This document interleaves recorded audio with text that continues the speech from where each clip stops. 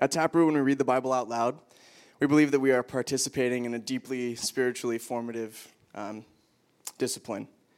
I invite you to not just passively listen, but to actively engage with this reading of God's Word. Today, we're going to be going through the book of Colossians, chapter 1, verses 21 through 23. After the reading, I will say, "This is the word of the Lord," and I invite you to respond prayerfully by saying, "Speak, Lord, your servant's here." So Colossians 1, 21 through 23. "And you who were once alienated and hostile in mind, doing evil deeds, he is now reconciled in his body of flesh by his death, in order to present you holy and blameless and above reproach before him. If indeed you continue in the faith, stable and steadfast, not shifting from the hope of the gospel that you heard, which has been proclaimed in all creation under heaven, and of which I, Paul, became a minister." This is the word of the Lord. Speak, Lord, your servant's here. Please take your seats.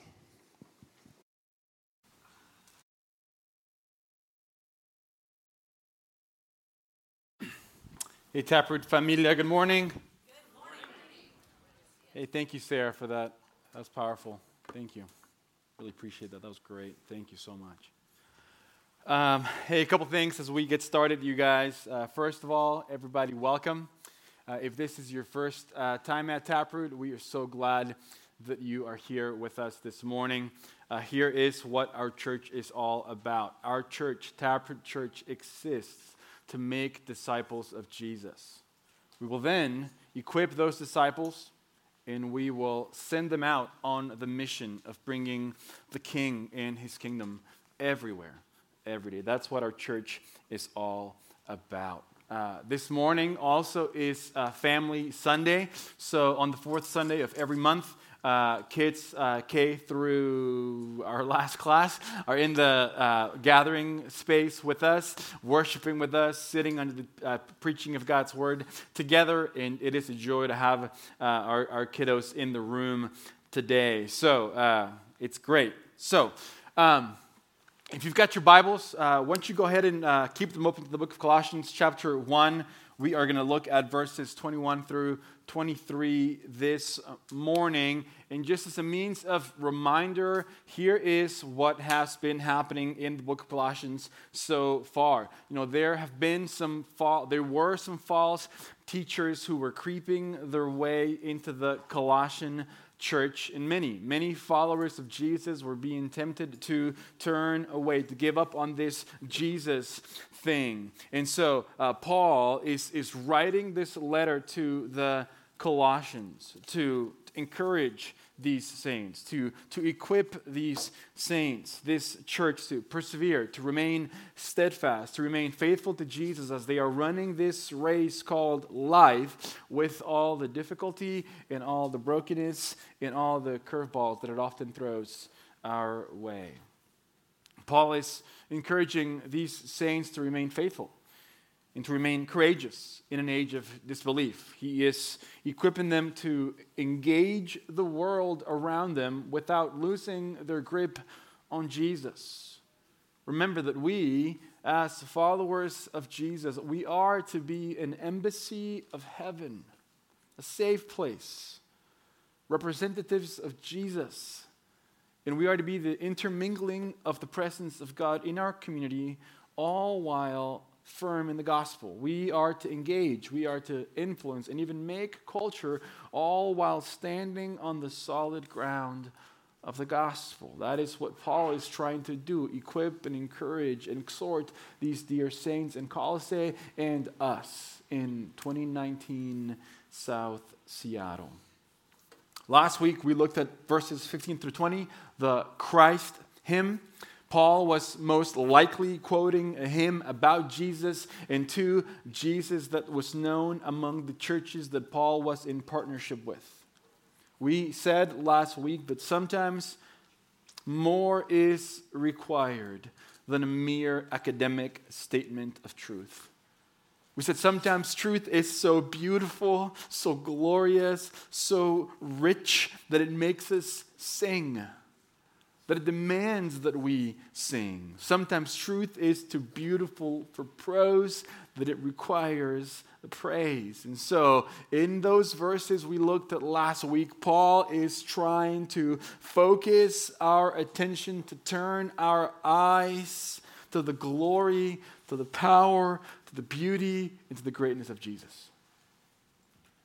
There were false teachers who were, like I said, weeding their way into this church, and they were undermining the uniqueness and the dignity and the beauty and the glory of Jesus. And so Paul is writing to set that whole thing straight.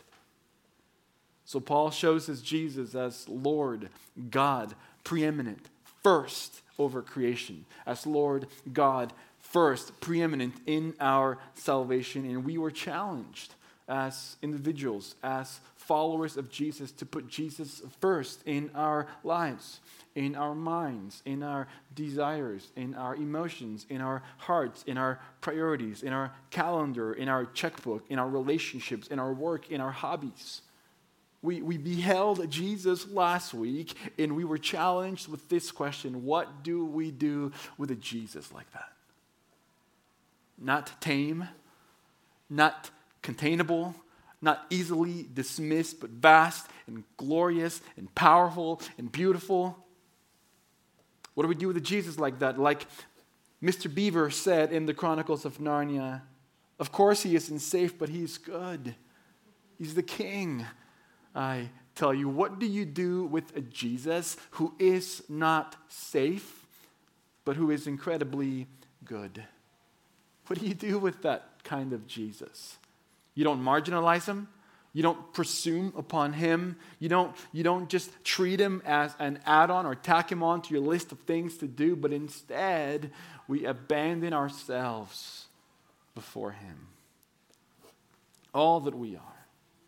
So Paul displayed for us in these 5 verses the beauty, the glory, the majesty, the sufficiency of the person of Jesus. And now, some might legitimately ask, well, if that is who Jesus is, what's the big deal?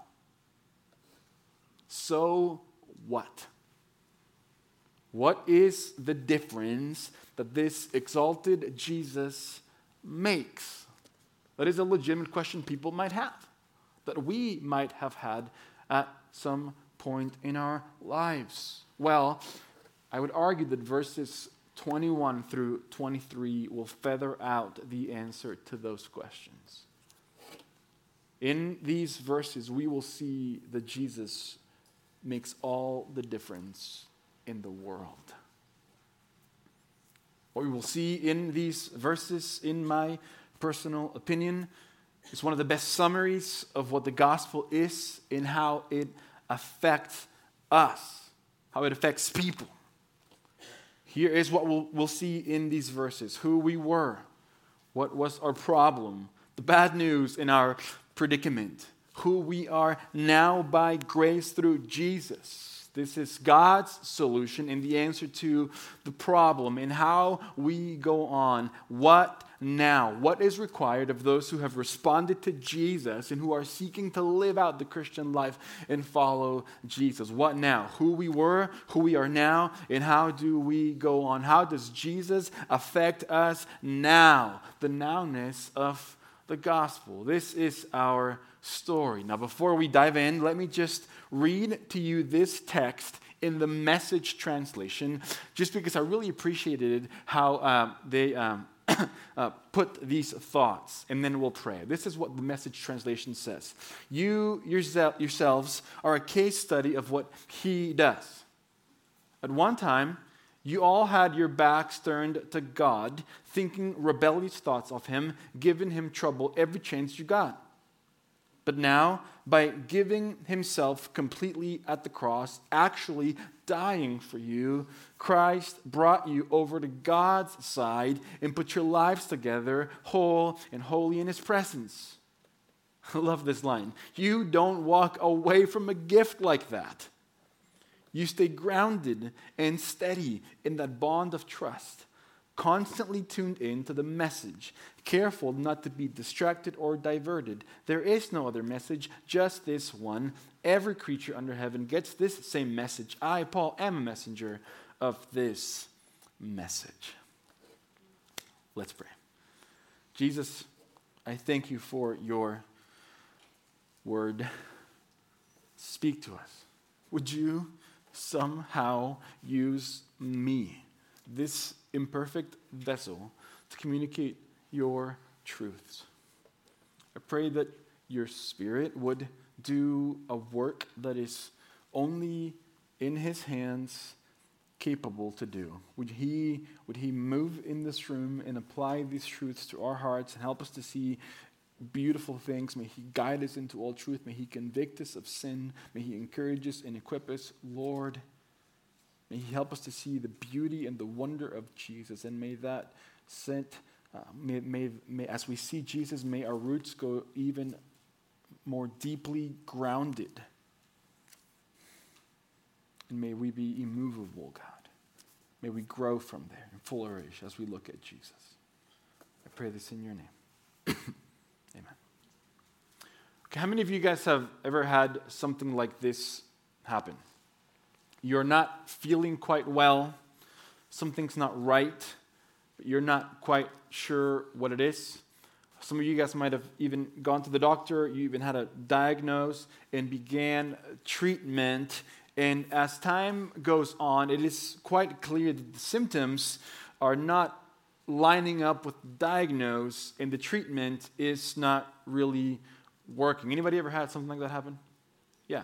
Or how about ever try to diagnose something online? You know, you have a headache, or you have a stomach ache, or some muscle or joint pain, and you type in your symptoms on Google, and you try to find out what is going on and how to treat it, and you wait for the results.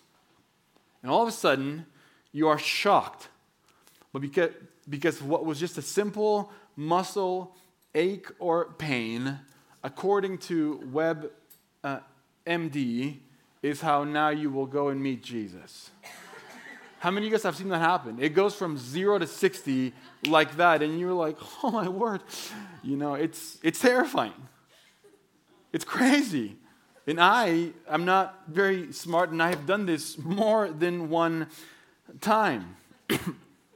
Now, some people go their entire lives in search for an explanation for what ails them. They don't really know what it is, but something is not right. And I would argue that that is the same spiritually. We all have a sense that this is not how things are supposed to be. Life is somehow wrong. There's almost like a glitch in the software. It goes on, life goes on, yet somehow it's broken at some deeper existential level, something mysterious that you may not be fully able to articulate. You may have tried to tune it out from time to time with entertainment and all kind of other distractions to avoid it, busying yourself with work and family, yet there is this persistent stain, like a grease mark on the wall. No matter how many times you paint over it, it just keeps shining through in the end. You just can't seem to get away from it. You can't shake this perception that you have that this is not the way things are supposed to be. How many of you guys just look around for a few moments and you feel those effects? And as much as I appreciate Sarah being here, what she does every day is an effect that something's not right. That we have to have a domestic abuse awareness month is terrible. This past week, we had a prominent Christian pastor make some ridiculous comments about a particular woman, but women in general. Whatever happened to common courtesy? Whatever happened to disagreeing, and yet honoring somebody made in the image of God? Whatever happened to that? We had, maybe the millennial crew knows about this, maybe all you know about this, but Kanye West came out with an album on Thursday night, Jesus is King. If you haven't heard it, it's pretty good. But here's what I've been thinking about the last couple of days. Sure, Kanye has a past. Kanye West has not been a saint all his life. But apparently Jesus really has done something in his heart the last few months. And who are the biggest critics of what is happening to his life? The church. Man, what is wrong with us? Something is wrong. And I could go on as we feel those effects that something is not how it should be. I know many of your stories in this very room of things that are happening in mom and dad, in kid relationships, in marriages. I know many of your struggles with sickness and pain. Something is not right. We feel it. Some of you have felt it, moms, dads, on the car on the way to church this morning. We feel this effect everywhere. Things are not the way that they are supposed to be. So what is going on? What is the accurate diagnosis? Well, I would argue that verse 21 provides us at last with an accurate diagnosis. Look at it in your Bibles. Paul reminds the Colossian believers who they once were. He takes them back and says, here's the problem. Here is the diagnosis. This is who you used to be. This is what affects every person in the world. This is why things are the way they are. This is who they were. Verse 21 says this. They were once alienated, hostile in mind, doing evil deeds. Now think about those phrases each. Here is God's diagnosis of the human condition apart from Jesus. Here is what's really wrong. Here is perhaps what you have struggled to put your finger on and find words for. These three things: alienated, hostile in mind, doing evil deeds. No wonder things are broken all around us. It is a difficult diagnosis to hear, but until you face up to the diagnosis, the true and accurate diagnosis, we will never find the remedy that we need, that people around us need to help. So what is the diagnosis? First, Paul says that we were alienated from God. This diagnosis helps us understand people that we encounter day by day by day. We were alienated from God. That's what our sin has done. We have been shut out from fellowship and intimacy with God. That's what that means. Another word would be estranged or divorced or separated. We have been isolated. Some of you know what it feels like to be estranged from a family member. How many of you guys feel that pain? You know what that feels like to be separated, to be isolated from a family member. Alienation has etched itself into the life of your family, and there is this constant open wound. It is like a heavy weight that just kind of sort of sits on your chest. It doesn't go anywhere. It is like a dark cloud that is always there on the horizon. That relationship has been fractured, and you have not been able to effect reconciliation. It's painful. It's hard. It hurts. Paul says that this is precisely how things are between your heart and the God who made you for himself. You were made to have fellowship with him, to live in relationship, in communion with him, and yet your sin has alienated you from him, estranged you from the life of God. The original language says that we are in a steady condition and state of alienation from God. This is the default setting of the human heart apart from Jesus, alienation. Now listen, I know that what I'm saying, most of you know these truths. My prayer is that you, by the Spirit of God, would see these truths fresh, and may they impact you. Now, that alienation has some symptoms. Paul says first that we are hostile in mind. When we talk about our minds, we usually primarily refer to the intellect. Now, for Paul, however, the mind is much broader than that, wider than that. It is shorthand really for the self, the whole of our interior lives, our perceptions, the way we frame our ideas, our worldview, the way we think of ourselves, our self-consciousness, we might say, our emotional and our intellectual lives. And Paul says the whole of our inner life is framed and set in a pattern of hostility to God. There is this bent to it. There is this bias to who we are that is set in opposition to God. Now, that doesn't mean that we're always mad at God. That's not what Paul means. But deeply woven into the core of our humanity is a bias towards redemption, towards rebellion. We don't want to be ruled, do we? We don't want to submit, do we? We want to be independent and have it our way. Can anybody relate to any of those things? This is the individualistic cry of 2019. Hang out with little kids long enough, and you will see that we don't have to teach them those things. It's a part of who they are. I betcha that I know what the most popular toy is in the nursery right now. You know what that toy is? The one the other kid has. That's who we are. We don't have to teach them these things. And all the parents said, yes. Listen, I've had conversations with non-Christian friends.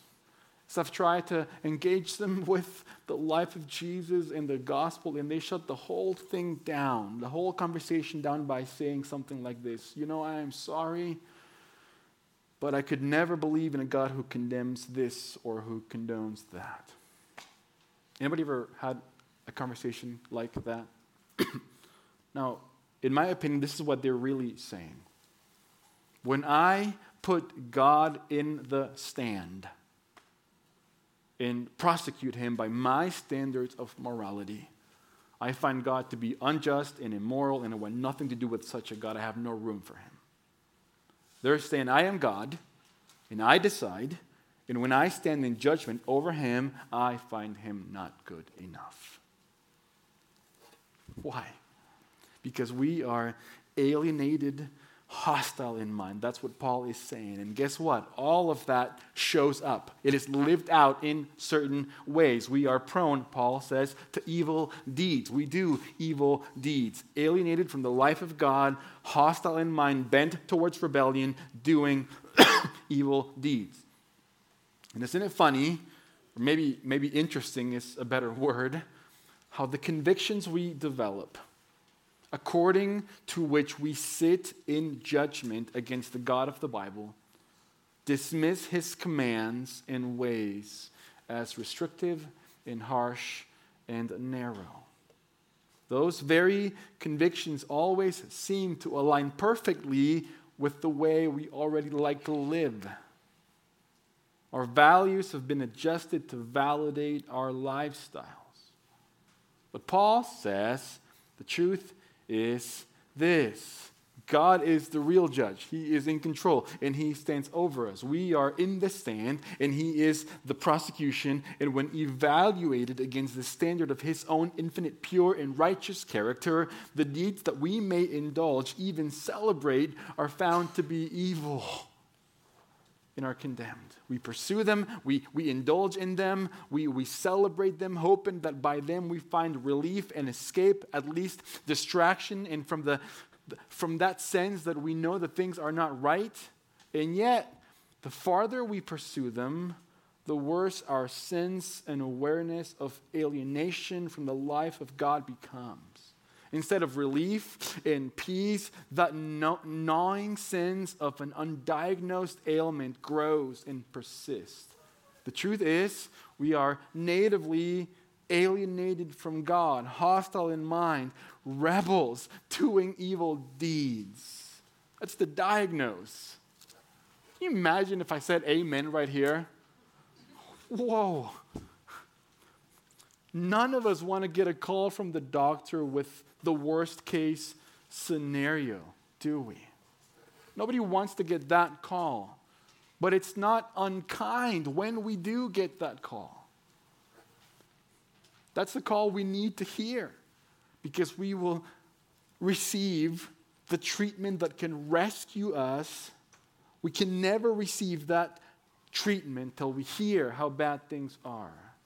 Here's the bad news about us. We've been alienated from the life of God. We are rebels against Him, and He stands over us as judge and finds our deeds to be evil. That's what's wrong. That's the reason why all the isms that contradict the gospel exist. That's the problem diagnosed. That's who we were. But look at verse 22. There is marvelous good news for alienated, guilty sinners like me, like you. Verse 22 is the remedy. Having reminded them of who they were, Paul reminds the Colossians of who they are now by grace, who God has made them. They were alienated, but now, listen to this big word right here, He has reconciled you. He says, in His body of flesh by His death. When we hear the diagnosis of our trouble, our initial instinct is to say, okay, what do I do now? Anybody like that? Tell me how to fix this. Give me the prescription. What pills do I need to take? What words do I got to say? What is the regimen? Give me the work to do. Now, the bad news is that there is nothing for you to do. There is no way for you to fix things. There's no obedience you might perform, no behavior good enough, no ritual you might enact, no words you can say that will remedy your spiritual condition before God. But the good news is He has done it all for you in Jesus, that you may be reconciled to Him. You can't fix your condition, but He has acted and provided the remedy in His Son, Jesus. He has reconciled you. He says to the Colossians. The reconciliation is the bringing together of two opposing parties. You were enemies, and now you are children of God, adopted into His family. Not just friends, family in the household of faith, seated at the table. You know, God could have saved us by Jesus and made us His little minions.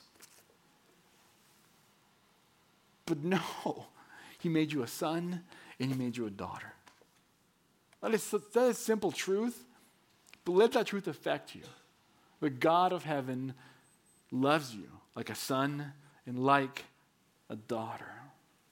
And then He tells us how that reconciliation happened. Look at verse 22 again. It happened, speaking of Jesus, in His body of flesh by His death, which is an interesting phrase. In His body of flesh by His death.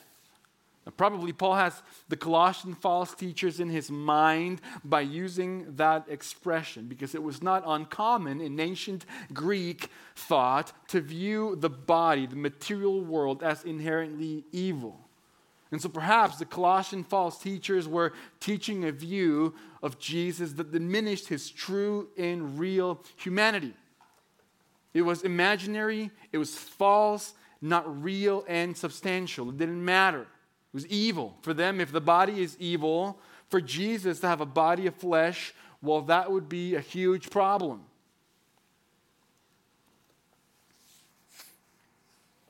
But whatever they thought, Paul is insisting here, that the Jesus of whom he spoke in such exalted terms in verses 15 through 20, telling of His glorious godness as Creator and Savior, is also truly, fully, really human. He is the God-man. He has a body of flesh, and in His body of flesh, our reconciliation was possible by means of His death, By the death of Jesus, we who deserve to die may live. He was cut. He was alienated, as it were, crying out, "My God, why have you forsaken me?" That we who deserve to be cut off, who are alienated by our sin, might be reconciled. Jesus said goodbye to the Father, came to earth to dwell with us and rescue us, his people. He endured the ultimate separation, the ultimate loss of relationship, so that we could say hello to the Father.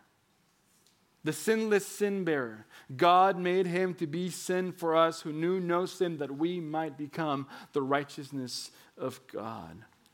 Reconciliation. That is a big word. There is now a bridge over the chasm. God has opened the way for you to come back to him. There is a welcome for you today because of Jesus. He is the way, he is the truth, and the life. No one comes to the Father but by him. The way is open. The cross kicked the door wide open. You don't need to live in alienation any second longer, but you can come trusting in Jesus and be welcomed by him. Amen.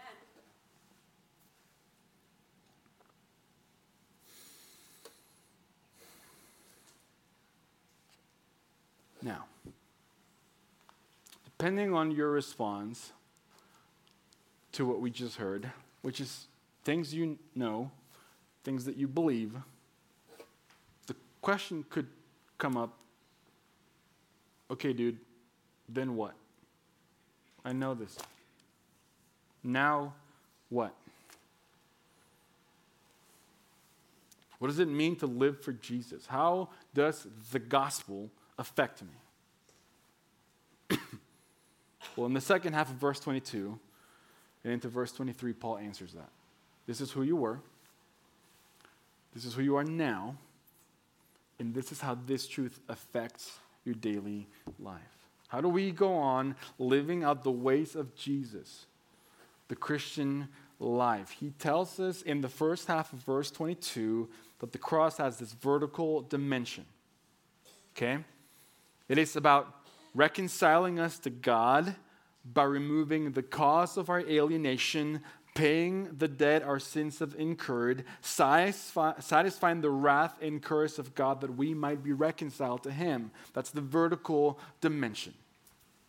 But in the second half of verse 22 and into 23, he also tells us the cross has our transformation in view. It's not only about God. Yes, it is about God, but it's also about your heart and your life. Look at what Paul says in verse 22. He has now reconciled in his body of flesh by his death. There's the cross, in order to present you and me holy and blameless and above reproach before him. We who were once characterized by alienation and separation and isolation from the life of God, hostility in our minds, bent towards rebellion, hostile to his truth, to his character, to his will, and doing evil deeds. But now, those that have been reconciled to God, Jesus is at work in them to change them so that instead of alienation and hostility and evil deeds, there is virtue.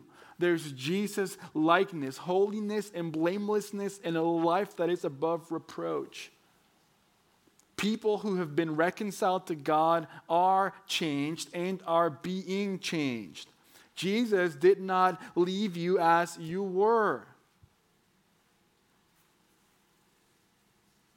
He didn't die to leave you as you were, but to make you like himself.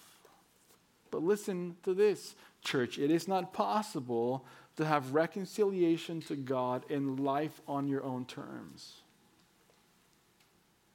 When you come to receive the forgiveness Jesus gives, you must also be willing to embrace that which he calls you to. His life and his ways. And look at the last part of verse 23 and notice the conditional clause here. Christ died in order to present you holy and blameless and above reproach before him, if indeed you continue in the faith, stable and steadfast, not shifting from the hope of the gospel that you heard. Now, Paul tells us something remarkable about the way in which virtue, Christ-likeness, holiness, and blamelessness for which Jesus died happens in each of our hearts. The Colossian teachers were seeking to lead the Colossian believers away from Paul's gospel. And Paul is writing this letter to help them stay the course, keeping their grasp firm on Jesus. He wants them to be secure and stable like a tree with roots that are sunk deeply into fertile soil that is immovable, like a ship at anchor in a harbor that is not pulled and drawn out into the ocean when the tide changes, but it is stable and it is not shifting from the hope of the gospel. That is where Paul wants us to be. And so Paul says, virtue, Christ-likeness, holiness, a blameless life, and a life that is above reproach happens like this. It happens when the gospel that brought you to Jesus is the gospel you stick with and dig down ever more deeply into it and never depart from, and apply it with great vigor and faithfulness and honesty and humility to your own heart day by day. As the gospel saturates and penetrates and permeates your life, you begin to love the things that God loves and to hate the things that God hates. Your values change. Your pride is exposed. Your idols are smashed. Your insecurities overcome when you recognize that God, who gave his Son for you, how will he not also with him graciously give you all things? And so many other rich truths and promises of the gospel, as they begin to dominate your thinking and penetrate your heart, your affections, your value system, you begin to be who God has called you to be. How will you grow? Not by moving from the gospel, not by getting past the cross, but by delving even more deeply into the ocean depths of the grace of God for you in Jesus. Discovering that however far you may go on in the Christian life, there are riches in Jesus crucified you have yet to discover. There is provision for what yet lies around the next bend in the road for you in the cross of Jesus. You don't move past the gospel. You sink your roots ever more deeply into the gospel, and as you do, that's how you become like Jesus, full of virtue and wisdom and holiness and blamelessness and no compromise. That's how all that Jesus died to provide for you becomes yours in reality. By saying, like the old song, simply to the cross I cling. It is by saying, all other ground is sinking sand. By saying, you are all that I need and I rest in you. Paul is inviting you and me with this: park here. Park in the shadow of the cross. Never move. Stay here. Stick here. And as you do, the Lord will make you like his Son. Behold him. As you do that, you'll be transformed by the work of the Spirit. Remember the Message translation? Stay grounded and steady. Stay grounded and steady in that bond of trust, constantly tuned into the message, careful not to be distracted or diverted. There is no other message. A few weeks ago, theologian Brittany Gressett did the benediction for us. And I've thought about that ever since. The message of Colossians is about Jesus. This is what Brittany said. This is why we never move from the gospel. Because of Jesus, we pray. Because of Jesus, our lives are worth something. Because of Jesus, we can have power, patience, and endurance through the Spirit of God.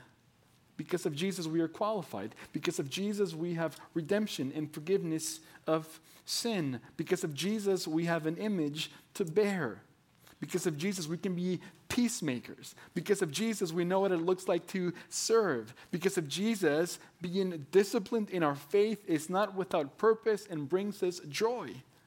Because of Jesus, the believer's flesh no longer rules them. Because of Jesus, our debt is paid. Because of Jesus, the power and authorities of this world are completely overshadowed by the cross. Because of Jesus, in what we have heard about him, we can have discernment. Because of Jesus and because of what he did, our lives are forever intertwined with his. Because of Jesus, we know what compassion and kindness and humility and gentleness and patience looks like. Because of Jesus, we know what love is. Because of Jesus, we are free to soak in his message, teach and admonish one another with wisdom, singing psalms and hymns and songs from the Spirit with gratitude in our hearts. Because of Jesus, he demonstrated to us how to make the most of every opportunity. Because of Jesus, we know how to be an encouragement and comfort to one another because Jesus has encouraged and comforted us. Because of Jesus, our relationships with other believers are easily connected. We don't move from the gospel. That's where we park. I'm almost done, you guys. So you guys can hang on.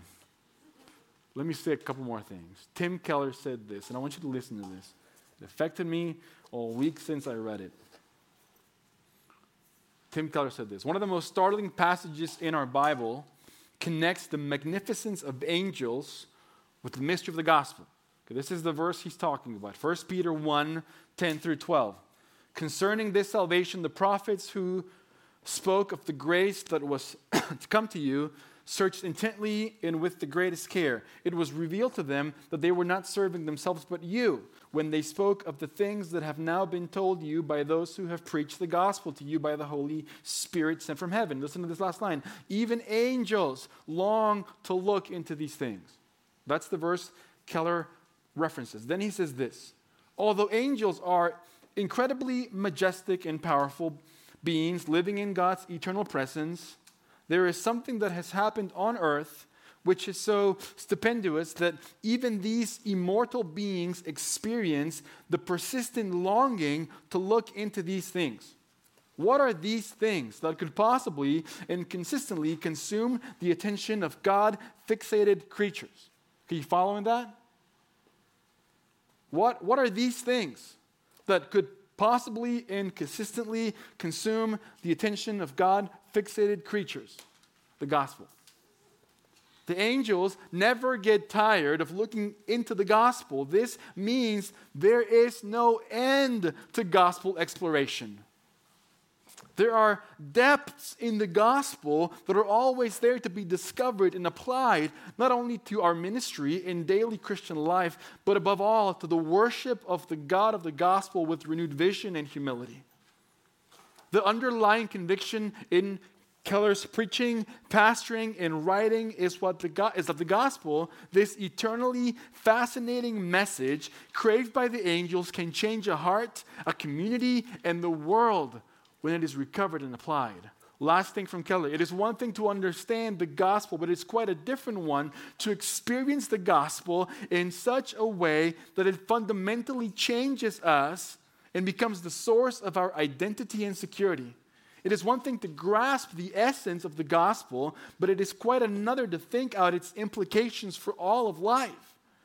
We all struggle to explore the mysteries of the gospel on a regular basis, but we should strive to immerse ourselves in it and allow its message to influence our daily life. We never move from the gospel.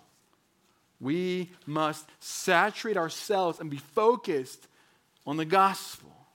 Can I just give you a few practical suggestions? How can you do that? How can you remain focused on the gospel? How can you constantly remind yourself of what this incredible Jesus, who is preeminent first in creation and salvation, how can you remember what he did for you, and how can that affect your life? the first thing I would encourage you to do is this. This might sound weird, but preach the gospel to yourself daily. Sit yourself down, grab your attention and say, self, listen up. This is what matters most today. You have been forgiven. You are loved. You are accepted by God. You have hope. And your hope is based on the sacrifice of Jesus. No matter what you do today, no matter what comes your way, this will not change. Let's not view this day or any other day a different way. Let this day be governed by this one defining truth.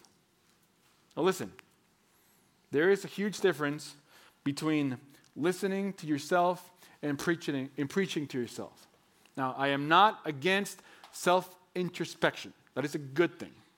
But if you're like me, oftentimes that little voice in my head is saying things that it shouldn't say.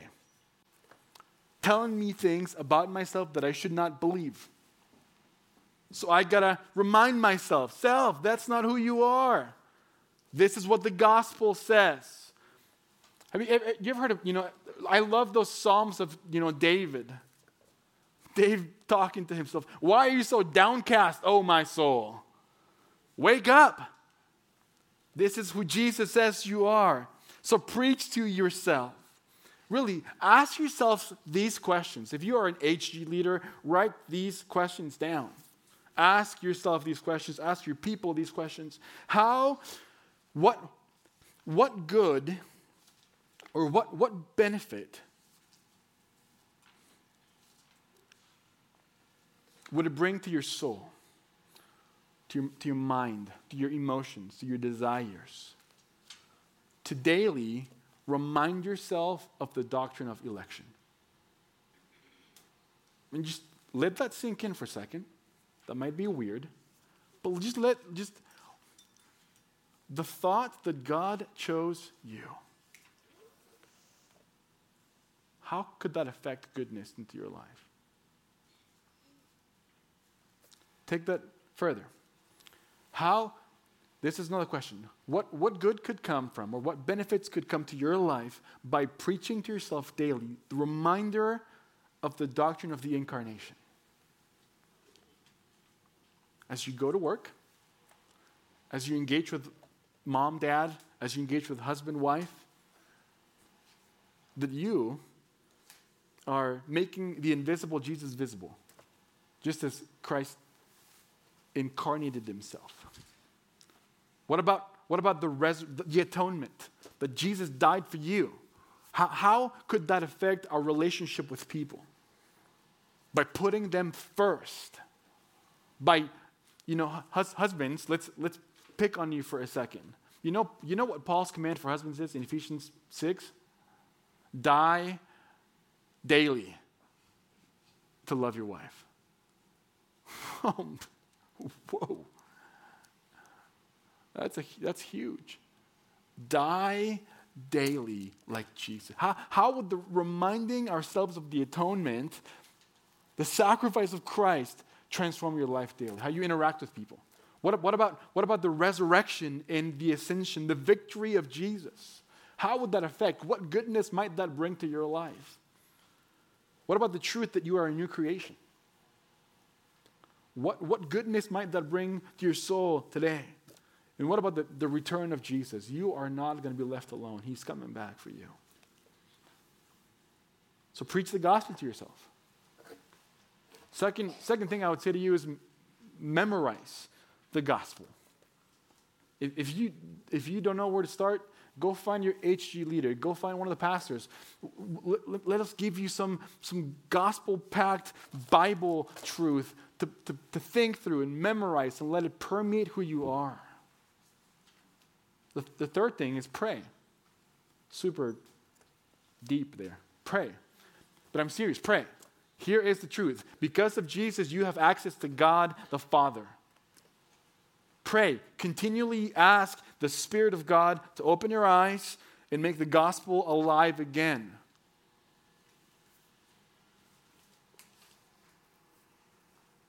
Pray. Practice the presence of God. I printed out this is a sheet of paper right here, okay?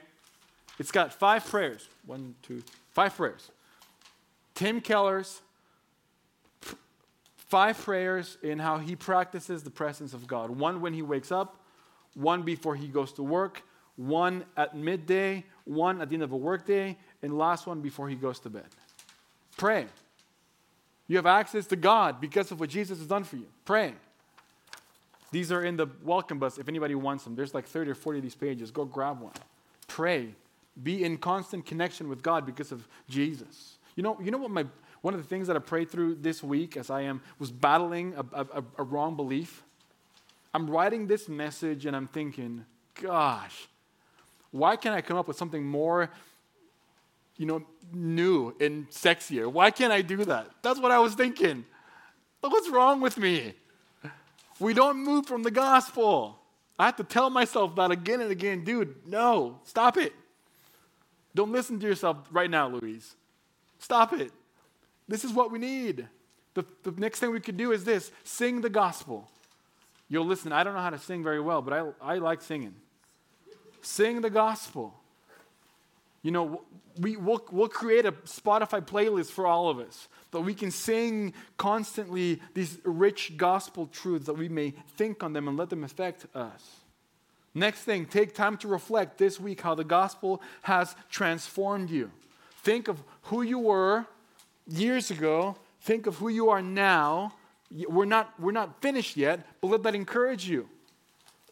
Let that challenge you. Study the gospel. There are books, podcasts, sermons, Bible. Study the gospel. Make a practice to see the world through a gospel lens. Ask yourself this question: because of the gospel, what are the practical implications for my hospitality, how I interact with my neighbors, for how I offer and ask for forgiveness, for my generosity, for my singleness, for my marriage, for my parenting, for my approach to conflict, for how I approach a dating relationship, for my anxiety, for provision, for my work. Because of the gospel, what implications are there for those things? Ask yourselves those questions. Think through those things. Let the story of Jesus transform you and us, and may we also be a people who is continually telling the story of Jesus. May we be known as storytellers. Jesus is who your heart needs, according to Paul. Jesus is who your neighbors, coworkers, family, friends, child, spouse, boyfriend, girlfriend needs. May we be about engaging people with His life through our life. Just like I wrestled with this week, we may think that maturity, growth, flourishing means discovering new and exciting truths. No, I think there is a place for that.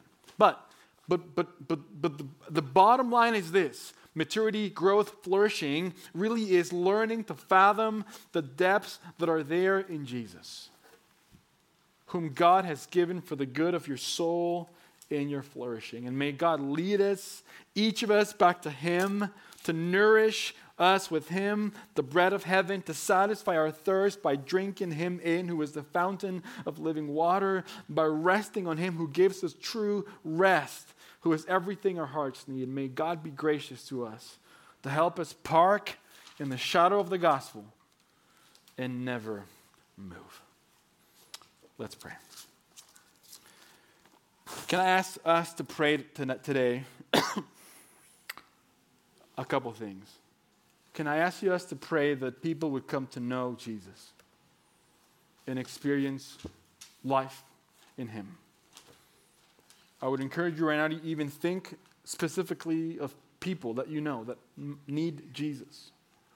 Can we also pray that our church would grow through conversion, people giving their lives to Christ?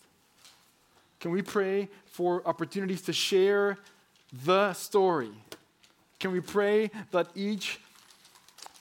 for each other and for our church, that we would not shift from the gospel, but that we would build and be transformed by it. Those are a few prayer points for us today. Let's pray. Jesus,